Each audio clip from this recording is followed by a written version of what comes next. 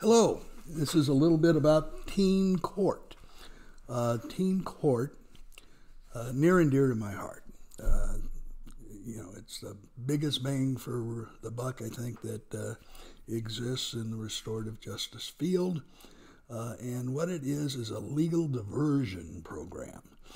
That is, a young person is arrested for a crime, and the arresting officer, usually with the approval of the captain of the police substation or a prosecutor, can refer the case to teen court, where youth are trained to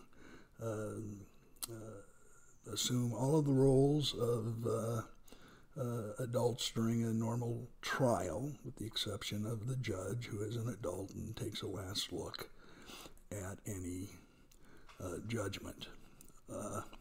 If the young person, the offender, complies with the judgment of the peer jurors, they have a clean record. They get a second chance of going through life without being in the system.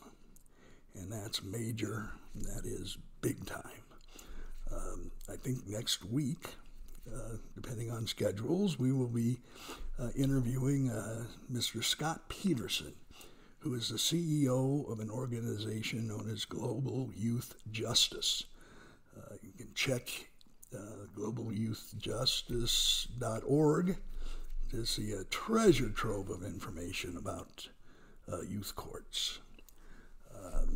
He and his organization support or hand a hand in getting started over 1,800 teen courts on 5 continents.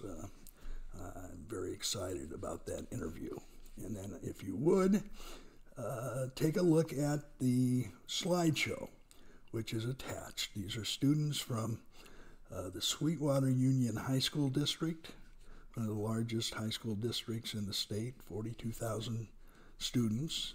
These are students from several high schools who came together to advocate for teen court.